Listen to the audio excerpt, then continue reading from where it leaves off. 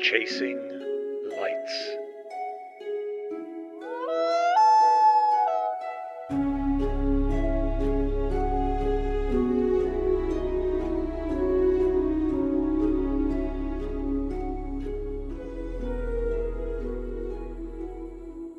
Chapter 14. How do you know that change has happened? I walked home from work on a cold, dark night with no moon on a stretch of road through a shallow valley with almost no streetlights. Some light reflected off the icy snow, but less than usual. It was below zero, so the snow squeaked loudly under my feet. I walked on the shoulder of the road where cars threw cold black slush off their tires. The sky was thick with stars, but I didn't stare at them for long. I was told as a child that the Inuits believed that looking up at the northern lights would kill you. Most Westerners assumed that this was merely a superstitious belief in the evil spirits of the lights reaching down and taking your soul if you stared too long. As most Western assumptions, that was mostly incorrect. Staring up at the sky on a cold winter's night can kill you.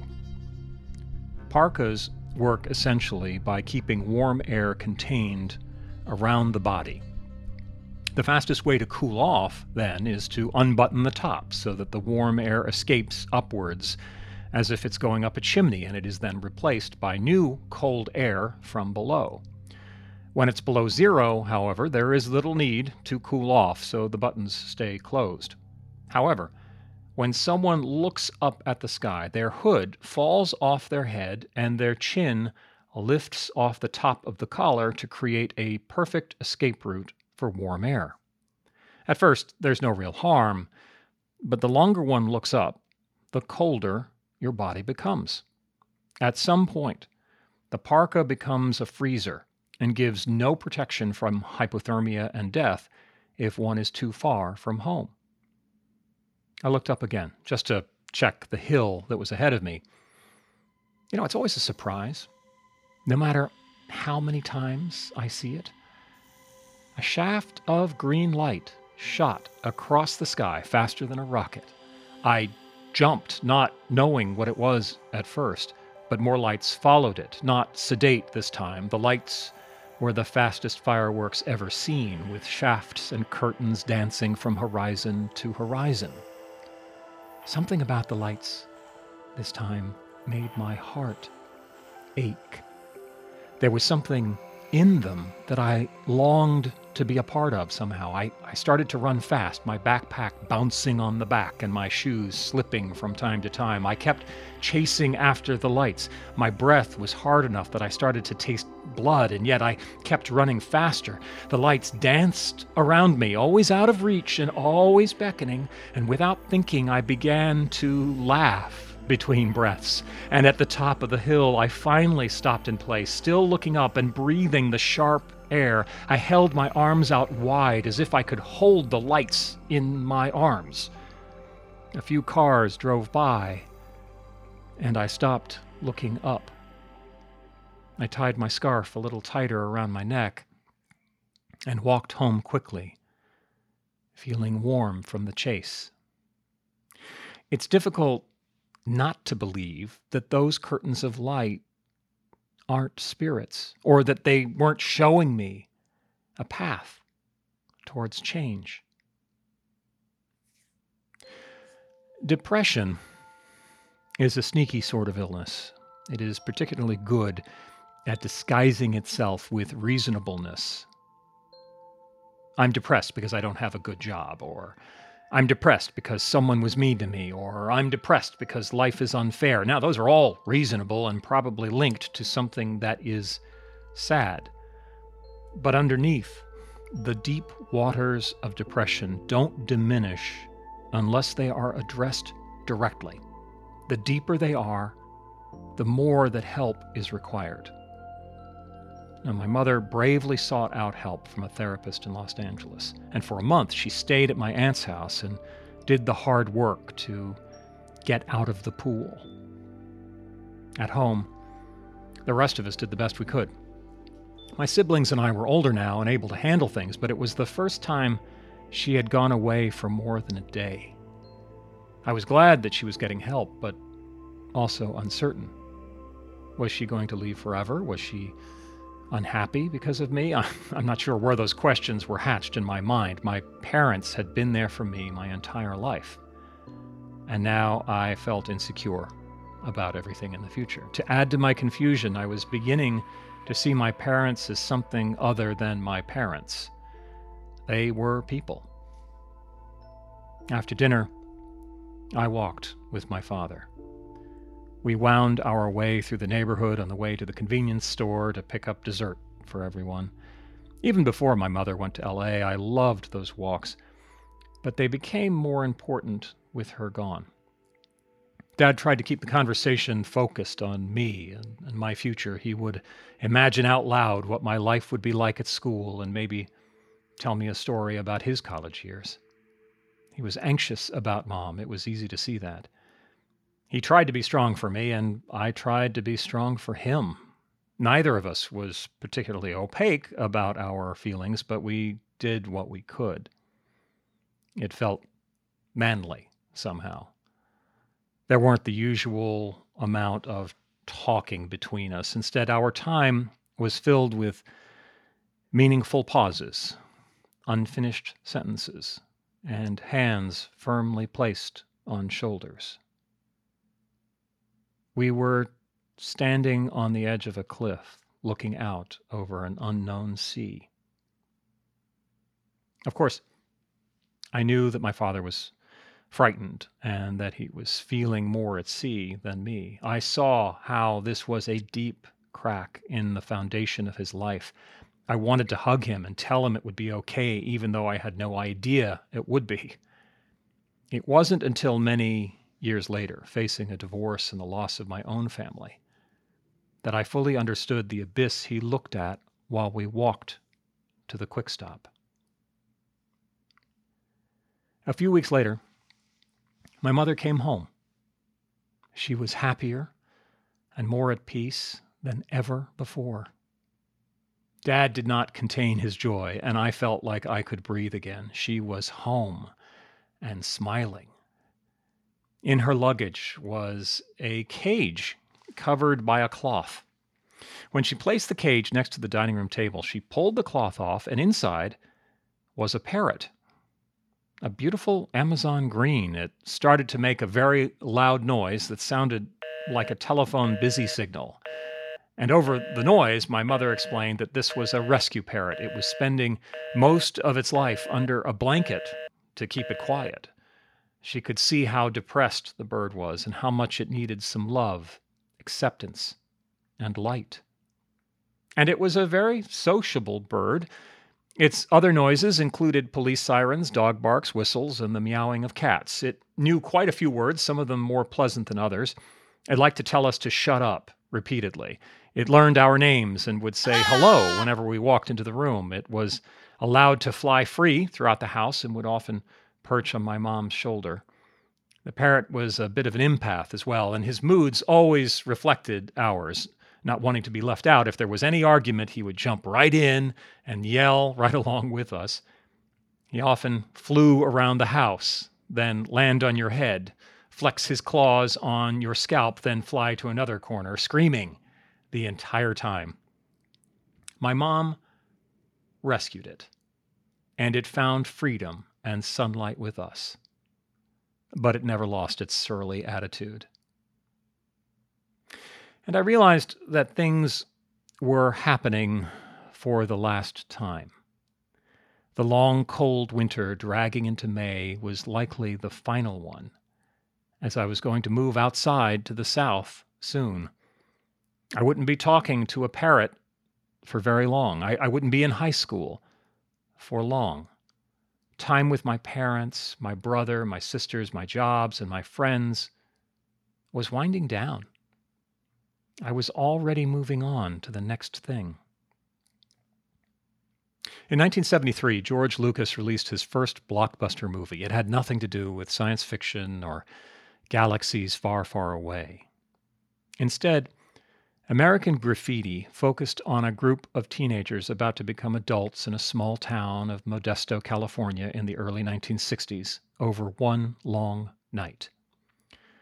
Most of the film, they are driving up and down the main street, listening to the famous disc jockey Wolfman Jack and navigating relationships as two characters figure out if they are going to college or not. I liked seeing it for the first time my last year at home and felt that it was strangely familiar. On weekend evenings, we would slowly drive up and down Northern Lights Boulevard, listen to REO Speedwagon, Rush, and Journey on the radio, and stop at every light. It was a constant traffic jam that we all chose to participate in. The only lights we saw came from the brakes of cars in front of us.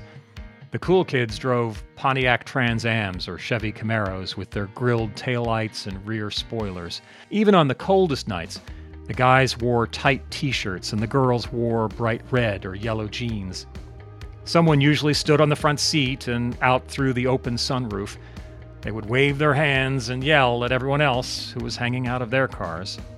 It looked like a movie, but unlike a movie, it was boring.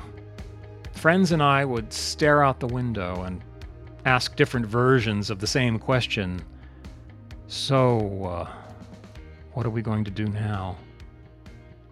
Despite the promise of excitement, it was aimless. We longed desperately for something to happen and felt the pressure of limbo acutely. Even when one of my friends drove a cool vintage Porsche of his dad's once, none of us felt cool. We felt stupid. It was enough to convince everyone that we wanted to be the character played by Richard Dreyfuss in American Graffiti, who leaves for college. But for the moment, we were still stuck in traffic. One afternoon at the record store, a beautiful woman in her 20s walked in. In town for 2 days, she worked in a small village in the bush. This was her trip to the big city. The recreation center in her village had sent her to buy some sound equipment, and I got to help her out. She talked about her job and how little time she had for herself, and yet how she loved what she was doing because it was important. However, she also wanted to do more normal 20-something things sometimes, and as a 17-year-old, I thought I understood what that meant and nodded sympathetically. I liked her right away. She asked me if I would like to go out to dinner with her, and without thinking, I quickly said yes. After I closed the store, she and I walked to the rental car. She asked, "Where should we go to eat?" I had no idea. But of course, she needed me to tell her where to go. She didn't live there. I started racking my brain for ideas as she drove out of the parking lot and onto Northern Lights Boulevard, and all I could think of was a little Italian place I had been to years before. I told her where to go and held my breath, hoping that it was still there. I relaxed a little as she pulled into the restaurant parking lot. We walked in and kicked off the snow that was on our shoes and shrugged off our coats. There were a few people eating dinner in their booths, but the place was mostly quiet. We were shown to our seats and given menus. The table was covered with a checkered tablecloth and had an old Chianti bottle with a candle in it. It was a stage set from the Walt Disney animated movie Lady and the Tramp. I started to feel nervous again. Now we ordered dinner, and we talked easily. She told me more about her work in the village she lived in, and reluctant to talk about things that I was doing in high school, I focused on asking her questions. She seemed to want to talk, and I didn't mind listening. At some point, the pasta arrived, and then I heard my father's voice behind me. "Who's your girlfriend, Gunner?" I could also hear my mother laughing. They were having dinner in the booth behind us. Now, finished with their meal, they stood up, introduced themselves to my date, and paid their bill and left. They giggled. It dawned on me now that this was a date. this was a date with a woman old enough to rent her own car. She was attractive and smart and smiling at me. And going on a date with a woman like that had never happened before. I didn't understand how I got there. The pressure lifted, though. It didn't bother my date that I was a teenager. She probably knew all along, and I'm pretty sure she just wanted some company and a recommendation for a decent place to eat. We finished, split the check, and then she drove me home. I never saw her again. When my father told the story, he described me as very cool and romantic. To him, it was proof that beautiful women threw themselves at me. It used to bother me that he said something that was such an exaggeration. It doesn't bother me anymore. I had no idea how to be interesting or attractive to women, and even less about how to be romantic. I tried to figure it out, and usually I tried too hard. A friend of my sister had recently broken up with her boyfriend, and I was encouraged to ask her to the prom. I knew and liked my sister's friend and was curious about what the prom was like. I called her and asked her if she would like to go, and she did. So we now had a friend date for the prom. I then got to work. I had to buy tickets. I had to rent a tux, order a corsage, make dinner reservations, and get a driver's license. I had neglected to get a license before, mostly because I didn't have time or a car. Renting a limousine for the night seemed very expensive and impractical, so I opted for the license. I had driven with supervision and a learner's permit for a couple of years, so I wasn't too worried about the test itself, except for one thing. During breakup, the roads are mostly ice, and much of the driving is actually controlled sliding. Starts and stops could get sloppy no matter how experienced a driver might be. And during the test, with a dour examiner in the passenger seat taking notes, I stayed as conservative as I could with my driving, but there were a couple of small spins. But apparently, the examiner was understanding, and now I was licensed to drive. A prom is overwhelming with all the various rules and traditions, and up to that point, a dance, for me, meant showing up at a gym, decorated with streamers and maybe a mirror ball on the ceiling. I don't think I had ever really dressed up for one before. A tuxedo rental shop is a dangerous place for a teenage boy to be.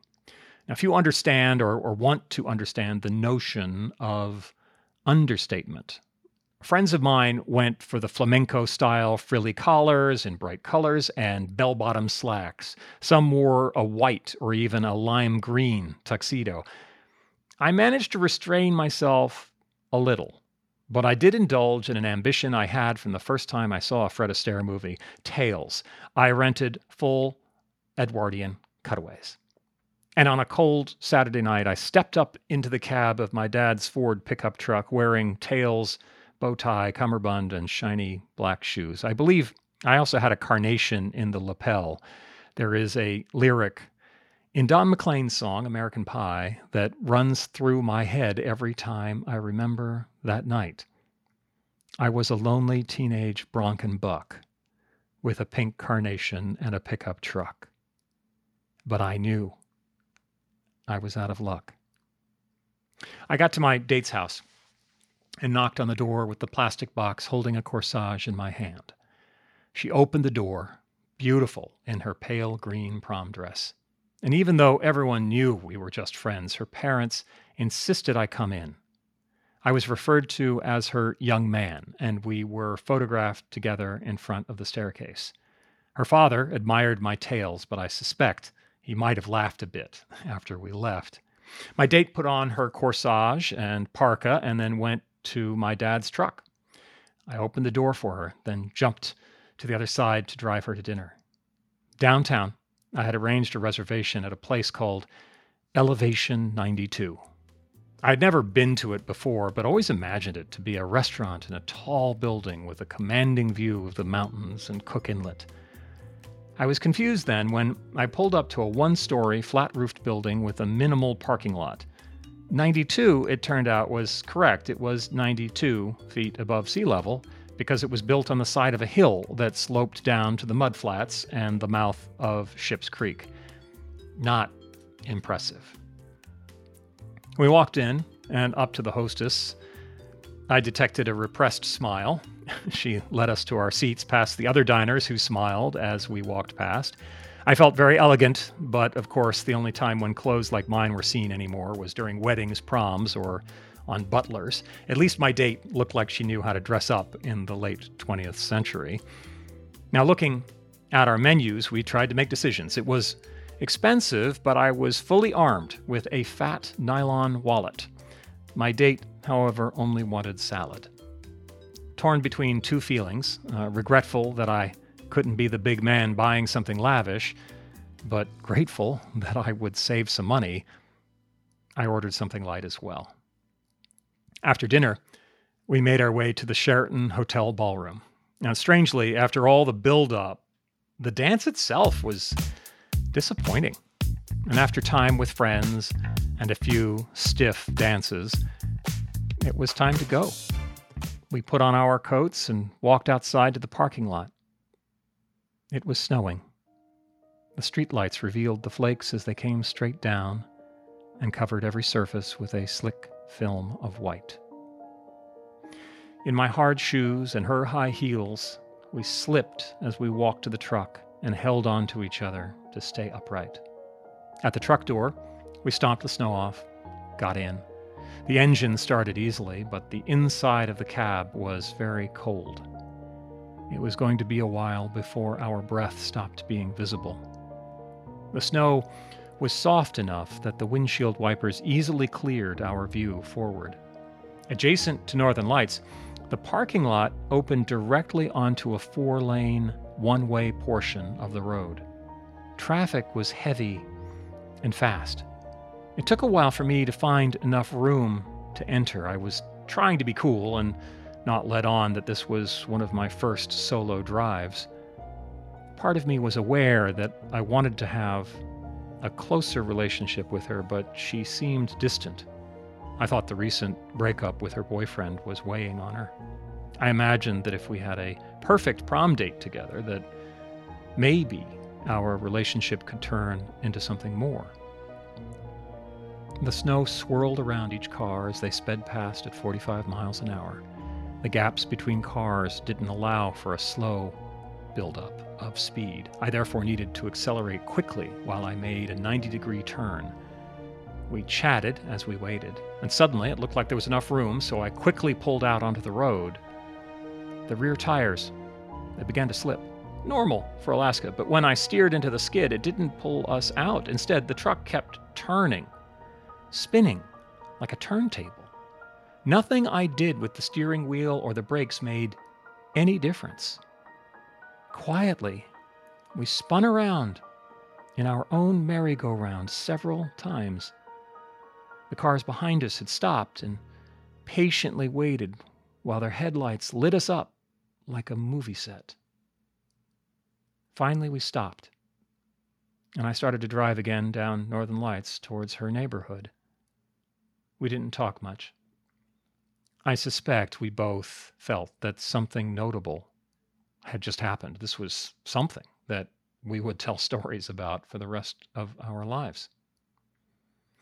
Of course, she didn't become my girlfriend. That may be because I never asked her.